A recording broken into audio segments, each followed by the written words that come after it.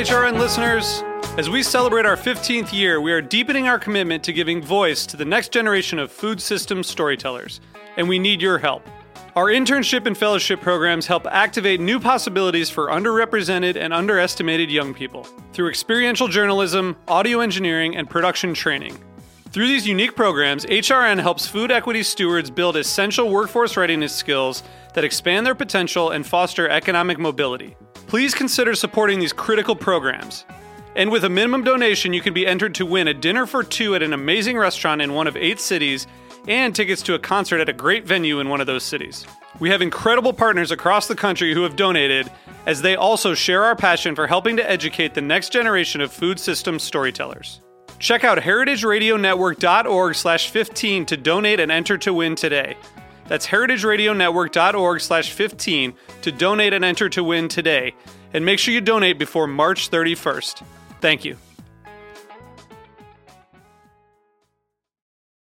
This episode of Cooking Issues is brought to you by Bob's Red Mill, an employee-owned company that has been offering organic stone ground products for decades. With Bob's Red Mill, you're not just getting quality, you're getting flavor-packed healthy food that tastes great. Visit bobsredmill.com to learn more and use the code Cooking Issues. That's one word, all caps, Cooking Issues, for 25% off your order. You're listening to Heritage Radio Network. We're a member-supported food radio network broadcasting over 35 weekly shows live from Bushwick, Brooklyn. Join our hosts as they lead you through the world of craft brewing, behind the scenes of the restaurant industry, inside the battle over school food, and beyond. Find us at heritageradionetwork.org.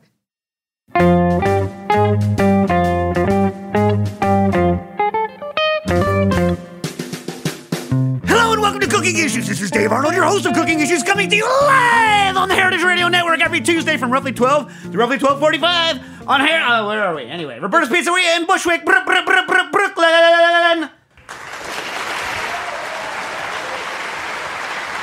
Joined as usual. That was a fast cutoff in the clap there. Yeah, well, they're very disciplined. Wow. Well, we'll do you first, Dave. Dave in the booth with the fast clap. What up? How you doing? Good. How about you? I'm doing all right. Last week I was in Denver, right? We could talk about that. Did you visit a dispensary? I did not, in fact, visit a dispensary. As you may or may not know, I am not a user of marijuana. I have no problem with it. It's just it's never been my thing. I'm more of a liquor guy. Now I know people who are very, very fond of it, and it is a fantastic place to go. Are you a dispensary person? No. Really? It's like when it becomes legal here, will you use it? Maybe. I don't know. I got to find the right kind. You know. Yeah. And got Nastasia the Hammer Lopez. How you doing? Good. Yeah. Good. So we have some interesting things to talk about. First of all, Bob's Red Mill just signed on to do more. What's it called? Sponsorship of the radio program, right? Love those guys. Love the Bob's Red Mill. As we've said many times, it is not Bob's Mill that is red. It is Bob's Red Mill. There's no green mill. There's no purple mill. It's not like the dude's got like 15 mills and the Red Mill is one of them. It's just Bob's Red Mill. And as a part of signing on, to be a sponsor of the show, he sent us a Bob's bobblehead. Mm-hmm. So what do you think of it, Stas? It's right here on the table. Good. It's a hefty bobblehead. And, Nastasia, I will say it this way. Bobbleheads are the exact opposite of like the camera. You know how they say the camera like puts on 10 pounds? The bobblehead like takes off 10, 15 pounds. You know what I mean? It adds it to the head. Yeah, right. It takes it out of the body and adds it to the head. Yeah. Another interesting thing, I don't know if you guys know this, but bobbleheads, like a high-quality bobblehead, which Bob's Red Mill bobbleheads, very high quality, they ship with a neck brace on them so that they don't bobble in transit. Did you know that? No. Like that makes sense. Yeah, the head's totally locked in transit and then only bobbles when it's removed from its bobble brace. Mm-hmm. You don't want any unauthorized bobbling. No, yeah. First of all, the one thing is that you don't want someone, it's like, why would you, here's my least favorite phrase people use, so I'm about to use it. Why would you, if you get the milk for free, why buy the cow? You know what I mean? Don't you hate that phrase, Nastasia? I thought you were going to say it is what it is. You hate that phrase? That's the worst. Well, what do you mean? Because it's just like... It's meaningless. It's circular logic. Well, but it is what it is what you... It's supposed to be meaningless because it's like, I have nothing to add here. I'm just going to string some words together so that there's not a pause in the conversation. Just say nothing. No one likes it when you just say nothing. If you just say nothing, that's like super awkward. Like, right, Stas? If you're like, I can't believe this broke. This sucks. Oh my god, what are we gonna do? And like, and But you're, I feel like that it is what it is like that one phrase you always say: "No choice, no problem." Ugh. no choice, no problem. Is I say that when someone's like getting all bent out of shape and there's nothing they're gonna freaking do about it, right? It is what it is. You don't even. Usually, when you say it is what it is, you could just say nothing if it weren't awkward. Am I right, Dave? Yeah. Yeah. But like, for instance, on a radio program, you can't just have awkward silence. That doesn't work. And that's about as long as I can let the awkward silence go. I can't let it go any longer. McGee is here. It is what it is. Also, let me just throw in one more that I really hate, which is let's agree to disagree. Yeah, because that's not an agreement. And first of all, that's it's such an aggressive thing to say. You know what? Let's agree to disagree. No. It's saying like, I do not accept your logic. I am just going to turn inward and double down on my incorrect thinking. Well, but it also assumes that you're correct too, right? I mean, like when you say let's agree to disagree, it's like not only it's like I'm still right and you're not worth discussing this. True. crap. I mean, that's presupposing that one person is right in this equation, but that's not always true. No, but I think anyone that says that just believes they are right and also doesn't believe you're worth trying to turn to the correct side. Yeah. I mean, it's like, I don't know. Let's agree to disagree on the meaning of that. So also, see, recently what I do, I went to Denver, visited a candy factory, which I'm allowed to talk to. I can't talk about why I was there. We could talk about visiting the... Somebody saw you on a show. Oh, yeah. I am on an episode of Nailed It on Netflix with Nicole Byer and Jacques Therese. I haven't seen it, and I won't see it. I won't watch it. Yeah, they were like, "Did you see it?" I was like, No, never, I'm not watching anything never. I'm in. Never. Like I you would do. never watch you on a show. No, of course not. You can't. You can barely watch me in the real life, and like Yeah. in the real life, at least you can make fun of me. Yeah. You know what I mean? Like on a show, Yeah. you can't even make fun of me and have me know about it. Because for those of you that know, Nastasia is a cruel-hearted person. That's true, but she doesn't But she doesn't enjoy making fun of you unless you get her back. Like, she doesn't like one-sided. No. Making fun, that's why she doesn't make fun of dead people, because what's the point? They can't come back at her. You know what I mean? Yeah. So for all of her inherent cruelty, she likes to. She has a code. Yeah, she likes to. She doesn't mind taking it as well as giving it out. It's true. And that's the reason why I can get along with her. If she was just a one way or the other, I couldn't handle it. That's why Nastasia and I, we shouldn't talk about it, bad to say, but we can be kind of punishing on people, but we know whether they're going to survive working with us or not if they give it back to us. Yeah. You know what I mean? When Booker was at work, Mark was like, "Nastasia's a mean person, isn't she?" And Booker was like, "No, never. I've known her for 10 years." Yeah, well... And I was like, that is so sweet. Yeah, because, Nastasia is also preferentially nicer to certain people. Yeah, so Booker, of Booker and Dax, my children, Booker now is an employee of Pasta Flyer. Nepotism. Yeah, someone was like, #nepotism. What? How else are you supposed to get your first job? So, and I was super proud. He worked the fry station, which is super. I mean, what could be better? I mean, that's. Although he did say multiple times to the other staff members on Fry Station, "I'm very sensitive to heat." Yeah. You know what's funny? He got home and burned himself at home. Oh wow! I was like, you know what? If you're going to work in the food service industry and you're worried about getting burnt, your career is not very long here. You know what I mean? Do you know John Oliver? Yes. He did a string together of Rachel Ray saying that her fingers don't have any feeling anymore. I saw that, yeah. Oh my God, it's so hilarious. So it's Rachel Ray, but he cut it so that she just looks really kind of depressed and beaten down. Yeah, she looks like she doesn't have feelings of any kind anymore. Right, but she's basically just trying to say that she's cooked for a long time and so she can't feel her fingertips anymore because they've been burnt so often. But if you see it all strung together, she's like, "I have no feeling." He's funny. He's a funny guy. Anyway, so also with Pasta Flyer, not only is Booker working there, but Nastasia now has found a new skill. What is it, Nastasia? Oh, I am a connoisseur of black people made of Tread carefully here. Yeah. freehand construction paper portraiture. Yeah. Well, it's portraiture. Yeah. So this Portraiture. Nastasia calls me and says this to me, and I'm like, Nastasia, first of all, what? I'm like, what? First of all, as Dave said, you're treading on some super thin ice here. I don't know where you're going with this. Right, Dave? Do you even still know where she's going with this? I hesitate to ask. All right, Nastasia, where are you going with this? We try to get a lot of famous people to eat our food, and we've catered for Saturday Night Live, and then twice, and the Roots, and we have these boxes that we give out, and I try to put something funny about the person on each box, the celebrity on each box.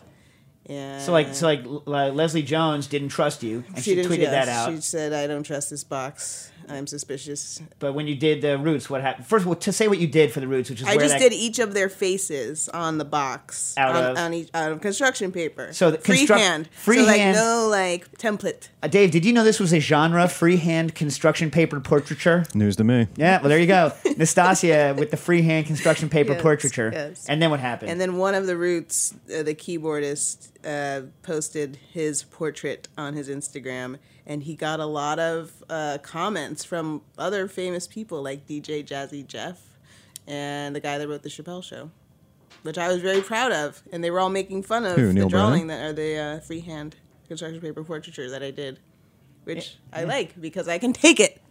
Because you could take it. Yeah. There's a skill. Well, no, what's the one you couldn't take? Was it Leslie Jones. Why I couldn't didn't you like take- that she was suspicious of it. it's like she knows Hurt you. my heart. What do you mean? She should be suspicious. All right, call in your questions to 718-497-2128. That's 718-497-2128. All right. So should we do some actual questions on the question-based program? I'm going to start with The Shape of Water. I don't know what's in the cocktail. So, gotta keep watching. Quinn, who, I'll read that thing because it's somewhere. You put this somewhere in the document, right? Okay, this is from Quinn, who called in. He was the one who wanted to know about,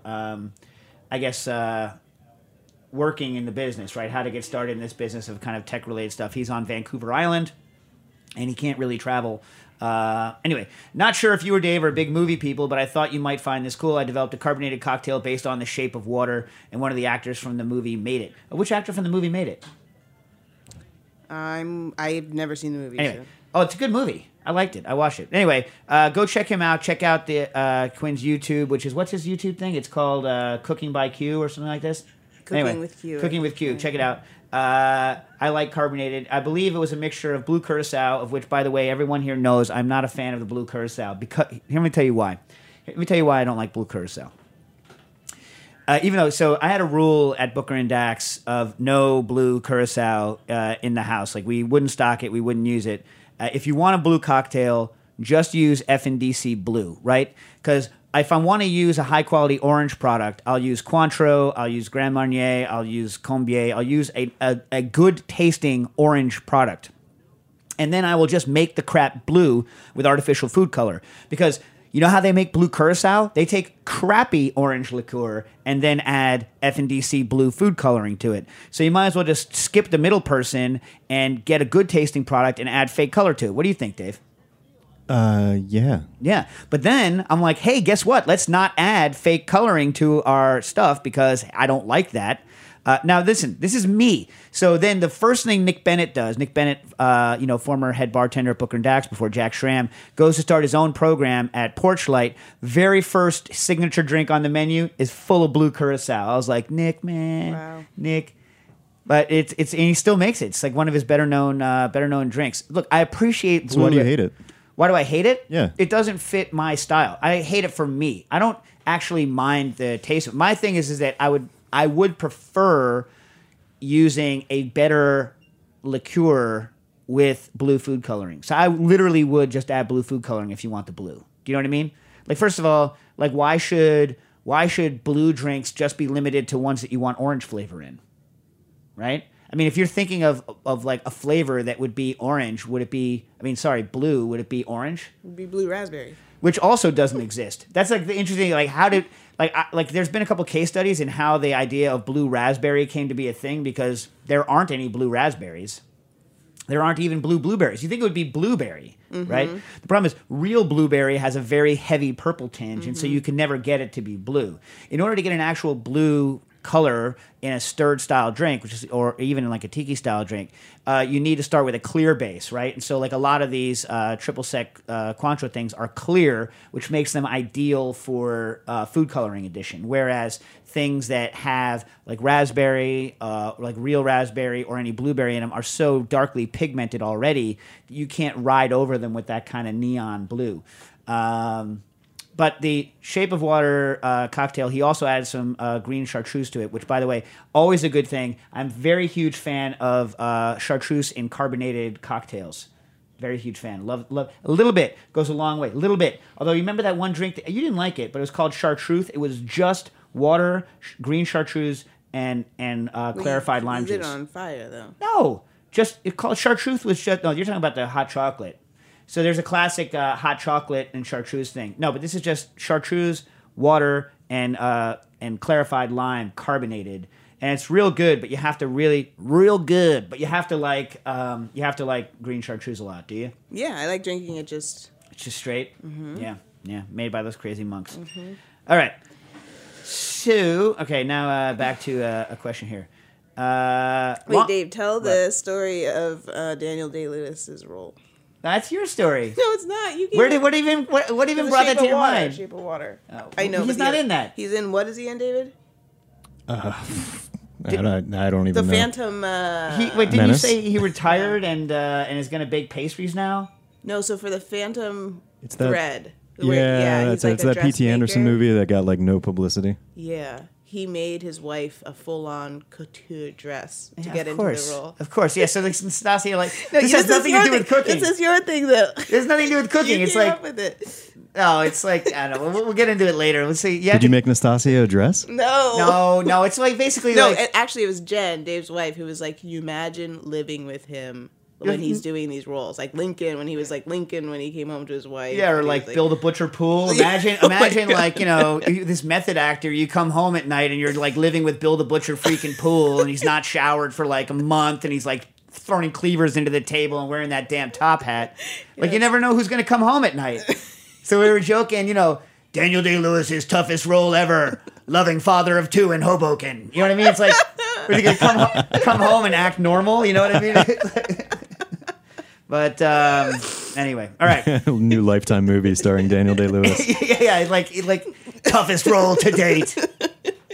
And it kind of would be, right? It would, yeah. Yeah. Would. Anyway, so Kevin writes in. Long story short. Of course, I'm not going to make it short, right? Because I'm going to go into 5 tangents. Long story short, I want to open a cafe/fast casual lunch spot in San Francisco, and had a couple of questions for Dave and Nastasia. Nastasia, don't do it.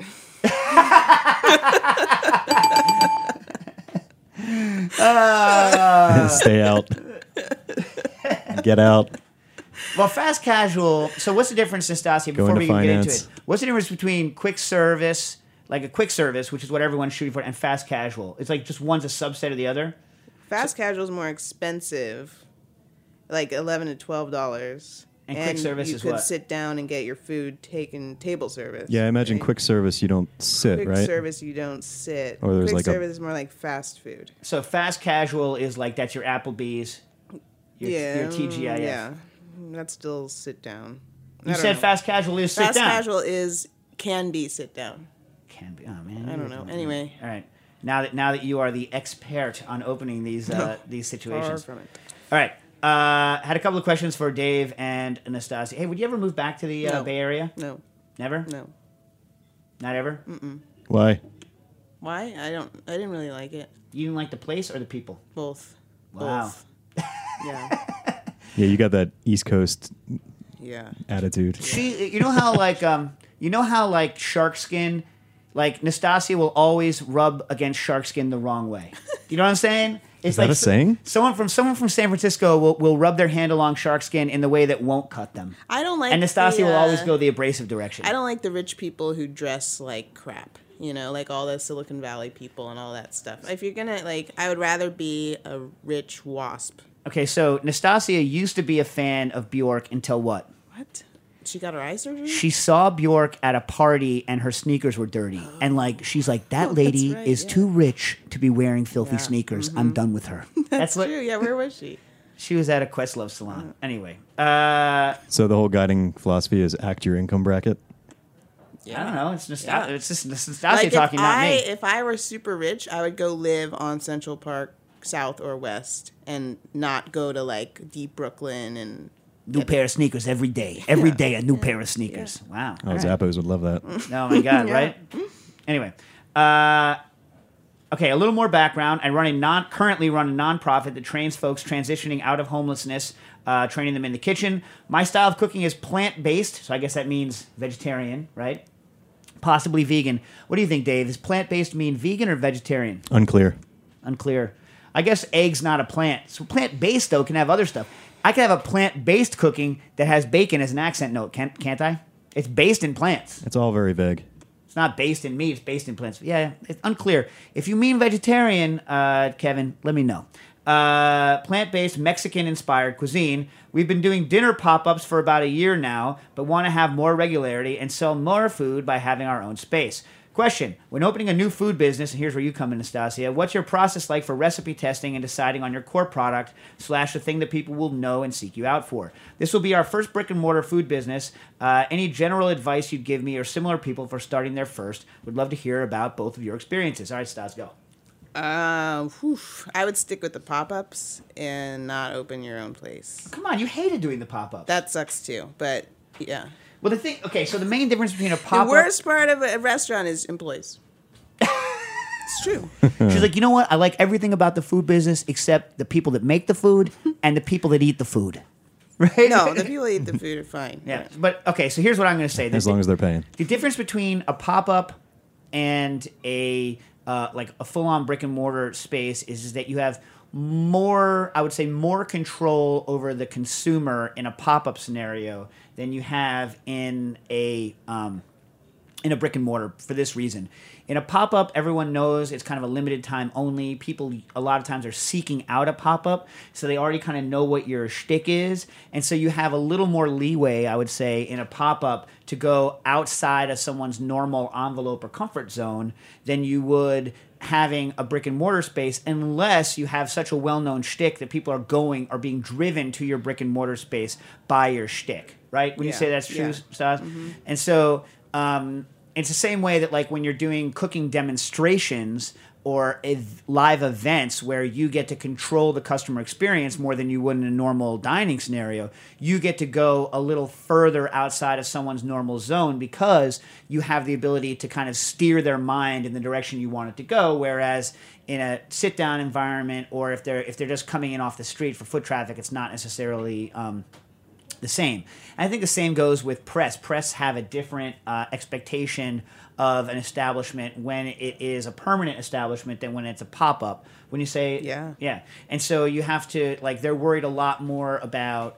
and you have to worry a lot more about, are you cultivating regulars? I'd much rather have a base of regulars because they're like steady and you get them going in. So you have to design also around, you design different kinds of meals, different kinds of things if you expect someone to eat it, once a week, as opposed to is this a once a month or once a year or once in your life kind of a situation. Wouldn't you say, Stas? Yeah.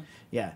And the other thing is that as Nastasia says, I would do a lot of pop-ups beforehand because what you like, or even what's successful in one or two pop-ups, isn't necessarily going to be the hit later on down the road. And there's not only what is a hit. Well, here's the flip side of that. When you're developing something, and Nastasia, you know about this more than anyone, like you want that sucker, especially if it's fast casual, bulletproof, right? That is true. I'm assuming if it's fast casual, that means that eventually you don't want to have to be there every day.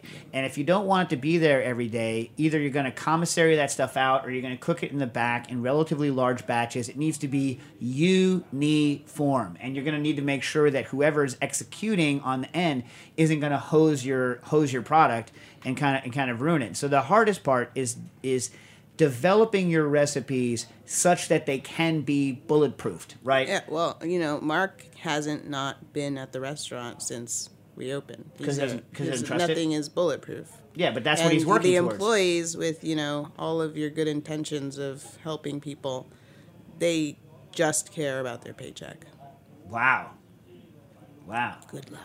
Well, that's the thing. Like, don't expect, like, if you're in a fine dining establishment, right, or if you're doing something, nonprofit, you can get true believers, and true believers will work because they're true believers, right? Once you're in it's just a paycheck environment, then you have to worry that they no longer care. And if they no longer care, then the product has to be truly bulletproof, right? That means... That's why McDonald's, that's why all those places there's no cooking. Yeah, because nobody cares. Right. Right. You just grab, put it No, on but there. the hard part there is that if your supply chain doesn't make sure this stuff's... A real cook, right, is on the fly changing what they're doing constantly based on the input they get. So if the produce comes in and it's different today than it was yesterday or the week before, you adjust on the fly. That's actually the hard part about doing the kind of bar that like I'm doing. Most bartenders aren't used to having to do lots of on-the-fly adjustment for ingredients because most bartending work is done with ingredients that you can just buy and they're standard, or they're in a relatively narrow, range of stuff. Once you start dealing with produce that can be vastly different from day to day, it becomes very hard to bulletproof your recipes. And so I think that's what you need to kind of focus on.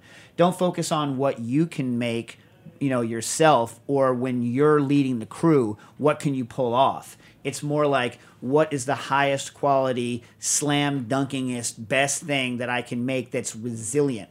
So that's why, and resilient doesn't necessarily mean in cooking and in bar. Resilient doesn't necessarily mean identical. Obviously, you're focusing on consistency, right? That's the main thing, consistency from day to day, from cook to cook, from week to week. But you have to accept the fact that there is going to be variance. And so certain recipes are what I like to call stable. In other words, a change in a particular ingredient one way or the other is not going to drastically change the flavor of the dish. And some recipes are very unstable. And so I would steer away from recipes where slight changes in the seasoning, slight changes in the cooking time, slight changes in the hold time on the line, radically change the outcome of the dish. What do you think, Stas? Yeah, no. How are you finding your employees? And did you ever worry at Booker and Dax that people were not representing the drink the way that you imagined it to be? Well, no, but the thing about Booker and Dax is that I loved our team. I loved our crew. You know what I mean? And I thought, the vast majority of the people that I worked with at Booker and Dax wanted to be in the bar as professionals, and they were devoted to doing a good job. You know what I mean? And that's that's the benefit. In a way,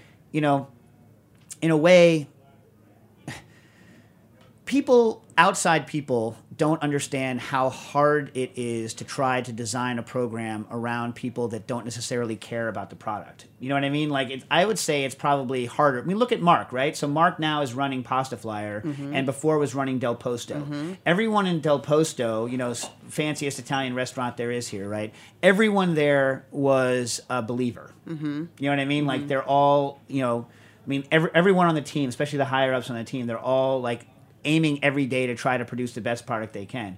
What does he think is harder, working Del Posto or working Pasta Flyer? Working Pasta Flyer. Right. And people don't, the regular outside person doesn't understand. And you're doing what, 200, 500 covers a night at Del Posto sometimes, and 3 different dining rooms and all, and a lot more going on than a 2,000 square foot fast food place.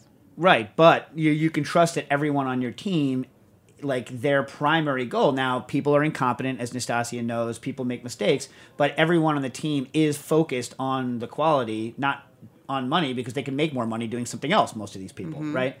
And I felt the same at Booker and Dax. I think it's inherently harder to try to make a top quality product when...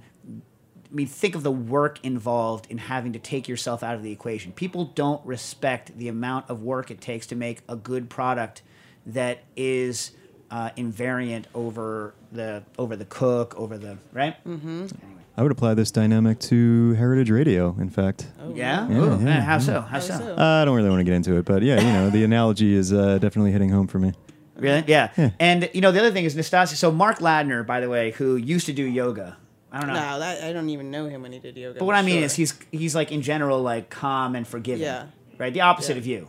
Like you're basically opposites. Well, I'll tell you after the show what happened. All right. So anyway, like Mark he kind of makes fun of both, Nastasia and of me because he's like, you guys think everyone's incompetent. You think that you're, better than everyone. And Nastasia are like, no.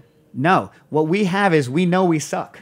That's like all we have. Like I always tell him and our staff, like, no one is harder on me than me. So like, I am the toughest critic of myself, and I about some treat things. myself like, yeah. She thinks she's good at darts, and in fact, she's garbage. Stupid stuff. She's garbage at darts. But anyway, yeah. The other thing that he hates about us is that we just get it done and don't really think about like the consequences. So anyone that knows it, like for instance, I'll give you an example. So we're working on the new bar, right, which I haven't announced yet. So whatever, it doesn't exist, whatever. But anyway, so I'm working on the new bar yesterday, and we didn't want to have to do it because we're trying to use as much of the stuff as we had in the space as possible. More on that later. So but we have to move the bar. And so our contractor basically said, the bar, the physical bar. So the contractor said, I can't move the bar. We're going to have to build a new bar.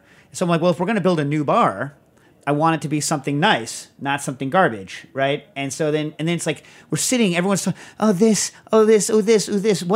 if this? Yeah. And I can't say this because it's the family show. I'll say crapped instead of, right? So my stepfather's favorite phrase, one of his favorite phrases is, choose your favorite, like it could be if, it could be but, it could be, so if, we'll use if, right? If we did this, if we did that.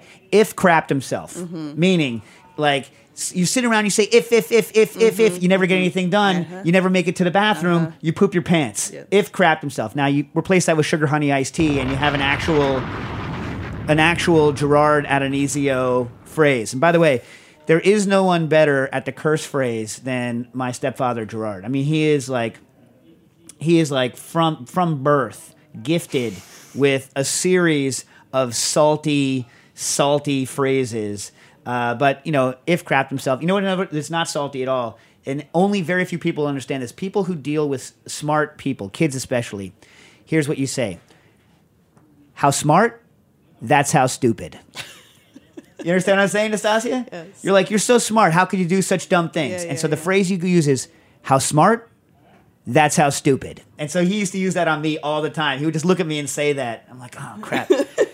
Anyway, so yesterday we're like arguing about the bar. So Jack and Bobby from the bar and I just go to Rosenzweig's and pick out literally 1 ton, 2,000 pounds of lumber. And so, again, I'm not announcing anything about the bar. This doesn't exist, whatever. But, solid 2.5-inch thick mahogany. Wow. I'm just sick of crap. I'm sick of garbage. You know what I mean? Like, I have a feeling, and of course the people at Rosenzweig's believe this because they, sell wood for a living. But I think that, the difference between, a thin layer of plywood or, mahogany boards, laminated together, over plywood, people are going to be able to tell the difference between that and 2.5-inch thick freaking mahogany, right? Nice. So the boards are 10.5 inches wide, 2.5 inches thick. So it's just 3 boards.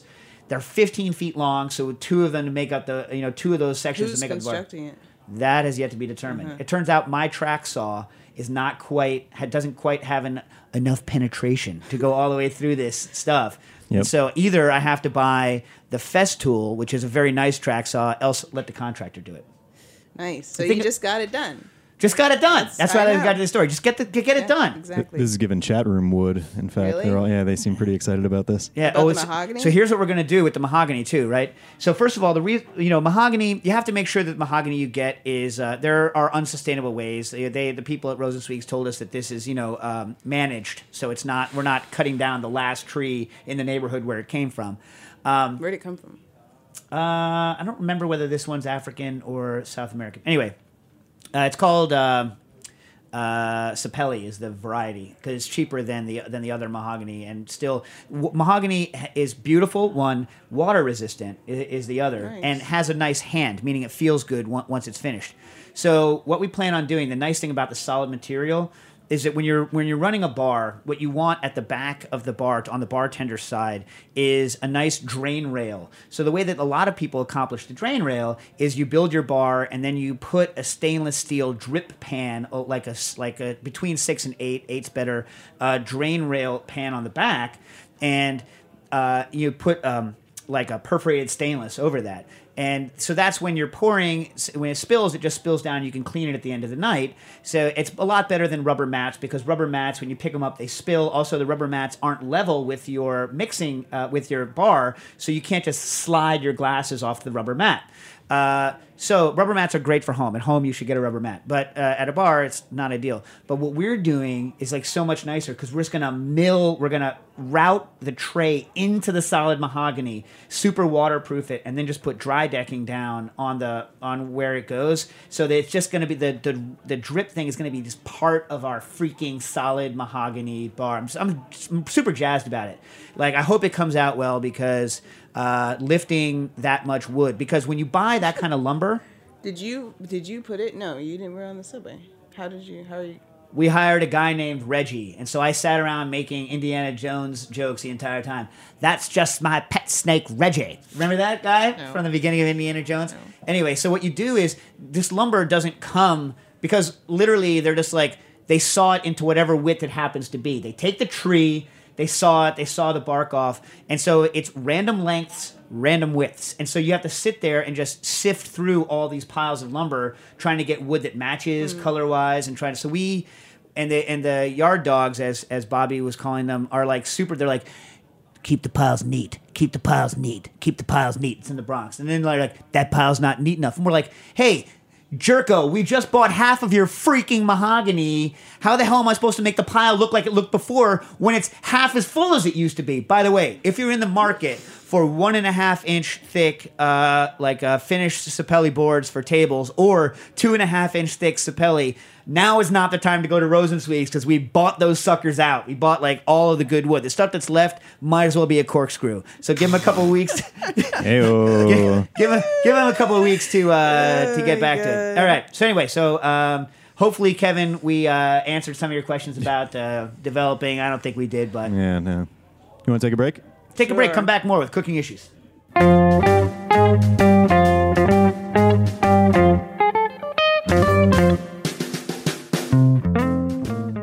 This episode of Cooking Issues is brought to you by Bob's Red Mill, an employee-owned company that has been offering organic stone-ground products for decades. Our question this week comes from Lucy. She says, I'm working on a homemade gluten-free bread for my son who has celiac. Are there any tricks for adding more structure and rise when using a gluten-free flour? Yeah, so there's a lot of tricks. Everything with gluten-free baking is about the specific application. So it's hard to say. What'd she say she was making? She's bread? Gluten-free bread. Bread.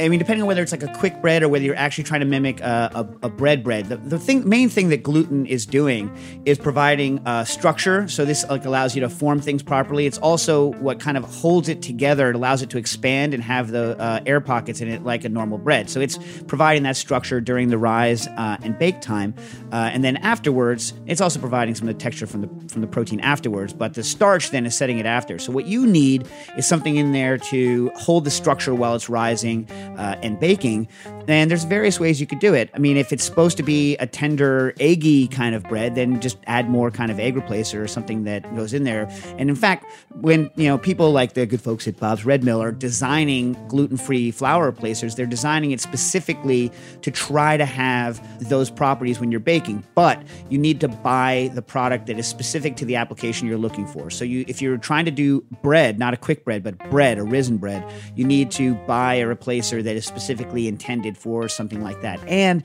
that kind of, frankly, a standard bread is the hardest of the things to do.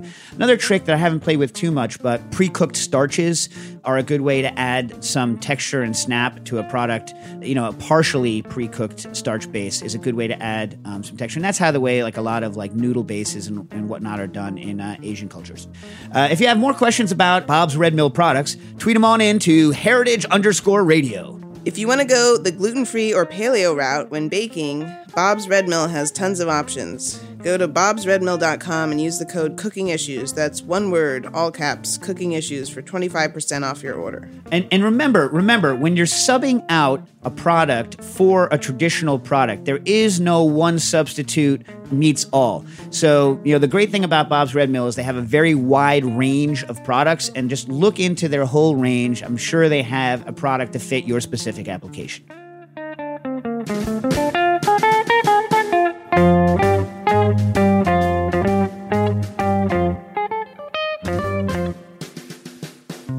And we're back. I tell you what, Dave. You know what's torture? Having to listen to us during our own break. It's supposed to be a break. You know how I feel. We have to hear ourselves. Yeah. Take off the headphones. I can't even. I can still hear it through the I can't get a headphones. break from myself, Justino. Again, now you know how I feel. Wow. Why can't we just keep it silent?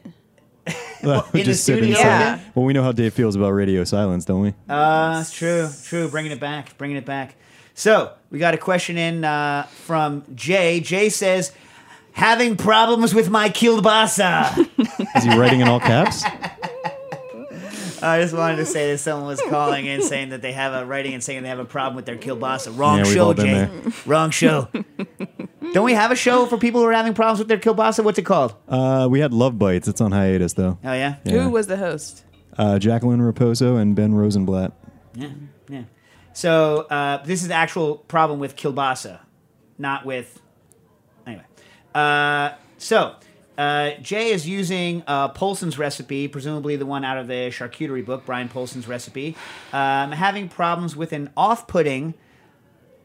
What do you think about the word off-putting? Shoot. What? What did you say shoot? You just said shoot on the mic in the air. What are you saying shoot about? I don't have shoes for dinner.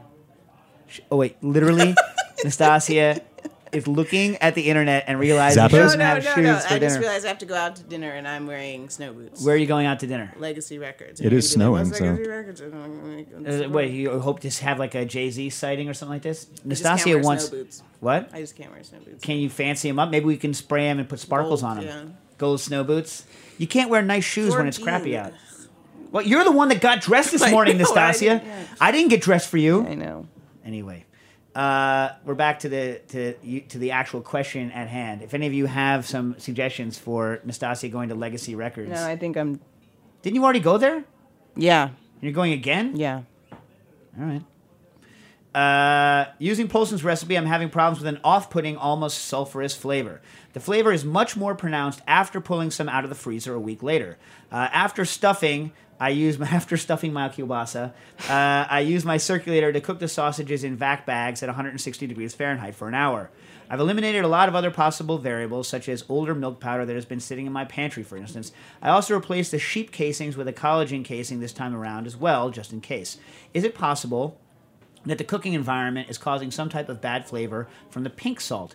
I intend to do another batch next week and steam them, but figured I'd get your take on it. Thanks, Jay. So, I don't know about this. I was looking at Polson's recipe. Polson's recipe is onion powder, mustard powder, milk powder, meat, nitrite, and some other stuff. And I actually texted Johnny Hunter about it from Underground Food Collective and Underground Meats in Madison, trying to figure out what's kind of going on. I said, have you ever had a problem like this just from meat?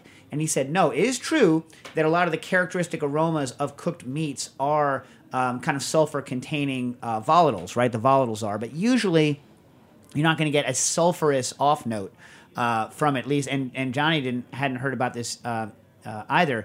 My guess is, are you using? So what is in your ingredient list is heavily sulfur based. The two things that are heavily sulfur based are the mustard and the allium, right? The garlic powder or onion powder or whatever you're using. I would guess it's probably that. And so the real question is, especially at those temperatures, are you using fresh garlic instead of powder? Because if you're using fresh garlic, that could be a source of these aromas, because a lot of funky things can happen low temperature with garlic, especially on storage in a meat like that. So that's the first thing I look at. Is it that? If not, most of the super volatile aromas that are made, any unpleasant ones, should flash off. If it's a bag related, so when you're cooking something in a vacuum bag, you can often get retained, what I like to call high note volatiles. So volatiles that disappear relatively rapidly once it's open. But a lot of that is in raw meats. So you have what's called, specifically known as confinement odor. So confinement odor is kind of the small amount of bacterial action that goes on in a vac-packed piece of meat. Or even, I guess, it could be other things that are happening in there. When you open the bag, those things are finally exposed to the air, and they flash off, and it has that bag flavor. You know what I'm talking about, Stas, right? Yes. When you open a vac bag of raw meat and it smells like vac bag raw meat, that's called confinement aroma. And so, like, that confinement aroma will flash off. And so it's also possible to get cooked notes in, undesirable cooked notes in bags. And it is true. It's, like, more often than not, pork is kielbasa is beef and pork, right? I don't know. Anyway, My mom used to send me kielbasas when I started college in the mail, just specifically kielbasas. but like the more dried ones that were No, like the shelf-stable? summer sausagey type Yeah? kielbasas. Yeah. I don't know why. Did you enjoy them? It was weird. I used to get a salami in the mail every once in a while, but like a harder salami, like one that would keep, like one that didn't require refrigeration. Yeah. It would just show up and just sit in the dorm for a while, and you'd eat What's it. with the salami sending?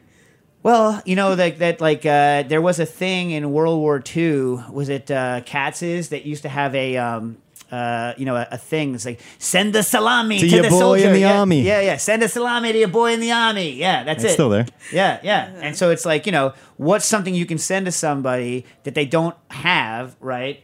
That is expensive, that they don't have to refrigerate, that they can eat. That's a taste of home. So apparently Nastasia ate a lot of kielbasa / summer sausage at home. And realize also that Nastasia's mom would send her plants in the regular U.S. mail, just like a plant. Not like a seed. Not a seed, Dave. A plant. Like A tomato plant, a pepper plant. Go to the Home Is Depot. that legal? Not only is it not probably legal, it's also not advisable. Like, she would just go get like a potted plant. I swear to Christ, people, a potted plant. And then put that potted plant in a box with some wet newspaper and mail it. Now, as a former postal employee, Yeah. I can tell you we do not treat packages well. Especially moist packages do not get treated well. So, And that plant killed off the entire community garden. yeah, so Nastasia, first of all, everybody knows California is where the stuff grows. I don't know why they call New Jersey the Garden State, because all we got is corn and tomatoes, right? Like, California, they legit grow stuff there, right? What that means is the mites that live in California are the hardiest, most badass mites. The mites. The mites. And so Nastasia got some sort of tomato mite shipped to her, and like our puny New York like garden variety plants cannot withstand the full mightiness of the California mighty tomato mite. You could have wrecked the ecosystem. Yeah, Not could have. I did. Did. 48th Street Garden. No one had tomatoes that summer. I mean, the larger ecosystem. Yeah, whatever. There's nothing Nastasia cares less about than other people. So there you go. So hopefully, Johnny couldn't think of anything. We were still talking about sausage, about kielbasa, right? So I would look at your allium base, right? So if it's not strictly speaking the meat, if steaming might also solve the problem. I'll tell you why, because the higher temperatures involved in steaming, even if it is the garlic, will probably inactivate whatever's going on. But my guess is that a lot of off sulfur notes have to do with alliums. There's also a lot of, like I say, sulfur compounds, because that's the primary kind of flavor compounds in a mustard. Otherwise, like things like livery flavors are enhanced by bags, but you're not saying like a livery flavor. What I'm getting from you is more of an actual kind of sulfur thing, not a gamey or a kind of livery note. Anyway. And what do you think, Stas? Good. Yeah. Nailed it.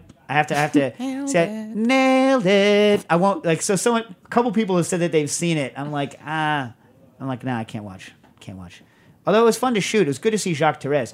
Jacques Therese, one of the all-time like hardcore pastry chef guys. Jacques Therese, I think I've said this on the air before, can walk into the French Culinary Institute, just walk in and do like these like hardcore sugar like demos that it would take a normal person, they'd have to work up to it and practice for a while. He can just walk in and like manipulate sugar like it's Play-Doh. It's crazy.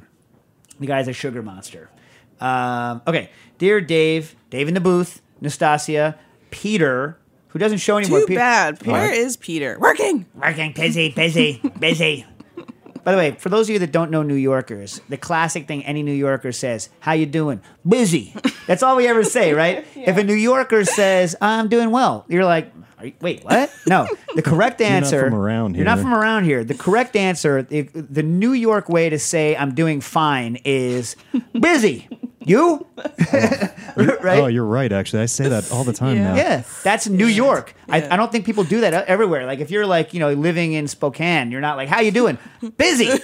You? You know what I mean? Like, because the assumption here is that you have no worth unless you're busy. Mm-hmm. Like, oh, you're not busy when you get fired? That is partly true, however. Yeah. Anyway, busy. Okay. So Peter, this is a question from Uriel. We need Peter to come on the show. Yeah, Peter, busy. He is legitimately busy. I know. Yeah. What's he doing? Well, we shut down the Chow. We're doing a refurb on Chow. I owe them a lot of work, actually, because we're trying to add some more refurb. You have change a little so much stuff. that I have to do. Book. I owe a book. That's late. So that's... don't tell my publisher, but the book's on the back burner until I get a couple of things knocked out. The bar has to get up and running, one. There's a new Booker and Dax prototype. Nastasia, you've seen the first... I think it is amazing. For the first proto, was it's baller, right? Amazing. Let me tell you that, like, you think that we were... It is true, in the past, Booker and Dax, we are trailing edge technology, as we've said many times. Mm-hmm. Nastasia has gotten us booked into several... You see, we're teaching business students now about how to not run a business. It's amazing. About failure. Yeah, about failure. We, hey, Dave and Nastasia, we brought you in, literally, he said this yesterday, we brought you in specifically to talk about failure. Go! Yeah. But we're going to use these kids to help us with this third. With the third... Well, fourth. Yeah. You don't count. We don't count the cube. No. You can still buy the cocktail cube, people, and I recommend it. It makes all of your drinks marginally but perceptibly better. That's our tagline. But the next one, I think, like the centrifuge is a niche market for people that want centrifuges. The Searsall is a good product, and obviously now we know that if it goes out of stock, there's problems. The cocktail cube is marginally but perceptibly better, and the next one I'm thinking is going to be just like. Hopefully That's the one. That's the one, right, Stas? Mm-hmm. That's the one that gets us that lets you become what the Leatherman, lets me get a house. Yeah. So it's like if I get rich, what I do is I just dress up in recycled leather clothing and wander around Connecticut aimlessly. Oh, Leatherman. Yeah. That's my version of being rich. It's been a while since we talked Leatherman. Yeah, I like Leatherman. You've seen the picture of me as Leatherman, Of course I have. Spent like an hour We used it as an episode photo at least twice, maybe Really? 3 times. Yeah, it's worthy. I mean, like Use it again. We mentioned it. I look the part, right? Every time it gets mentioned, it has to be used as the episode photo. Yeah, tweet into Leatherman. Anyway, Wait, do we have that handle? Somebody has to have that handle already. I'm sure Leatherman, the company, owns it, right? Or I some sort of like person who wears a lot of buckskin. Yeah, more likely. Yeah. This is Uriel. I wanted to ask about how to make breadcrumbs shelf stable. I've been trying to get better at bread baking, which means I have a lot of leftover failed experiments. Hence, I've been making a lot of breadcrumbs. Unfortunately, I don't actually use breadcrumbs very often. By the way, if you don't use breadcrumbs very often, a really good application for breadcrumbs, I think, the fine ones. Well, we'll get into this in a minute. Pasta. I love breadcrumbs on pasta. We make good breadcrumbs. I was going to say meatballs. Well, but on top of pasta. For those of you that never had it before, you're going to be like, what is this idiot saying? That's starch on starch. You don't put starch on starch. As what's his name, Monk, Tony Shalhoub said in Big Night. It's a starch. It's a starch. You know what I mean? You don't put pasta with risotto, which is true. I'll never forget my mom when she took me to Friendly's when I was a kid, and I wanted to get all the sides. I got rice and corn, and she's like, "No, 2 starches. You can't do that." Yeah, Nastasia, what do you yell at me for 2 proteins or 2 starches? He gave his kid an egg and a piece of chicken. That's 2 proteins. You don't do it. Same protein. Say proteins. Oh, well, no, different proteins. One's a baby. Anyway, point being is that although it might sound like it's not a good idea, breadcrumbs sprinkled over that's pasta good. is Especially so with the good. oil we made in the centrifuge. Oh, ridiculous. And here's the thing, because it adds a crunch to the pasta, which is, I think, often desirable. And it has a history. So not just for kind of poverty cuisine, people that couldn't afford grated cheese, for their pasta, but also remember that a huge number of Italian recipes don't have cheese or dairy in them specifically because they are designed around fast days, which is why fish recipes don't typically contain dairy and or cheese in Italian recipes, because all those fish ones are based on kind of either Lenten or fasting day recipes, of which 1/3 of your days typically, right? You used to have just, in my lifetime, people still did Meatless Friday. But I can vouch for this, yeah. Yeah, but it used to be a lot more days than just Friday. It was like, because any random fast day was a fast day, and so breadcrumbs are a good alternative. And anyway, so it's like breadcrumbs are good for that. It's my thing I like to. Anyway, so back to Uriel's question.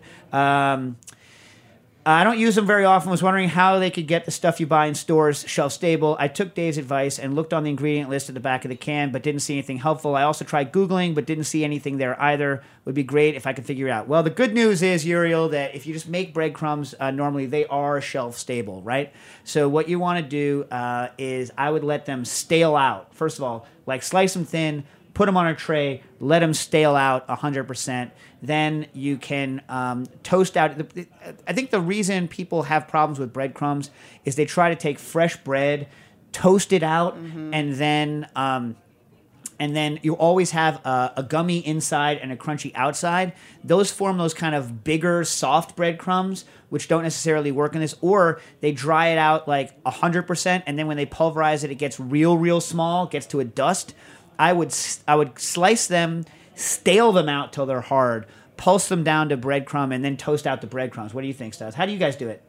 He puts, stale, Sullivan Street bread, and then oil, herbs. I don't know how Does he cook then pulse or pulse Oh, twice? I don't know. The point is if you make your breadcrumbs 100% dry and toasted, and then you hit them in a Robocou or in a Cuisinart, you'll turn them to dust. You'll get big pieces that don't break down, especially if you try to toast fresh bread. You'll toast fresh bread. The cores, which are resilient, will stay as big pieces, and the outside will turn to dust. The way he does it is takes like a hotel pan, puts them in there, and then takes another hotel pan and crushes them. Yeah. Right. So manual crushing is a good way if they're 100% dry, right? So you can use manual crushing or like a pestle or something like that to get it. That's a good way to do it. But some combination of staling and or toasting, and then figuring out like when the crushing happens. Probably but don't burn them. That's the other issue. Is like people often don't realize how fast, and once something is dry and the water is mostly gone out of it, it goes from 0 to boint like right away. If you want them 100% shelf stable, I wouldn't oil them then, because if you're going to pack them in containers and you've oiled them and toasted them, they might go rancid over time. But just seal them in a container with no air. If you have a vac, we used to take things like breadcrumbs. Let's say you live in Louisiana and it gets real humid. You can just take mason jars, put them in a vacuum, and then suck a vacuum on them. The mason jars will suck themselves down, and a breadcrumb will last through the next ice age in one of those environments. All right, we got to wrap it up. Yeah, that's it, Dave. What? We actually did a full straight hour. Yeah, you should get used to this. Yeah, but we had a bunch of questions about how to use the Spinzall. We're gonna do that next. Oh yeah. Mito Yahi writes in. No, said, is next curious. week. Okay. Facebook people will get Facebook people will get to all of your Spinzall questions. Wait, we're around next week, right? Am I gone next week? No, I'm flying back again from Denver next week on Tuesday. Man. So in 2 weeks, we will get all of your Spinzall related questions. Facebook them all in. We'll hook you up with more Spinzall stuff. Cooking issues.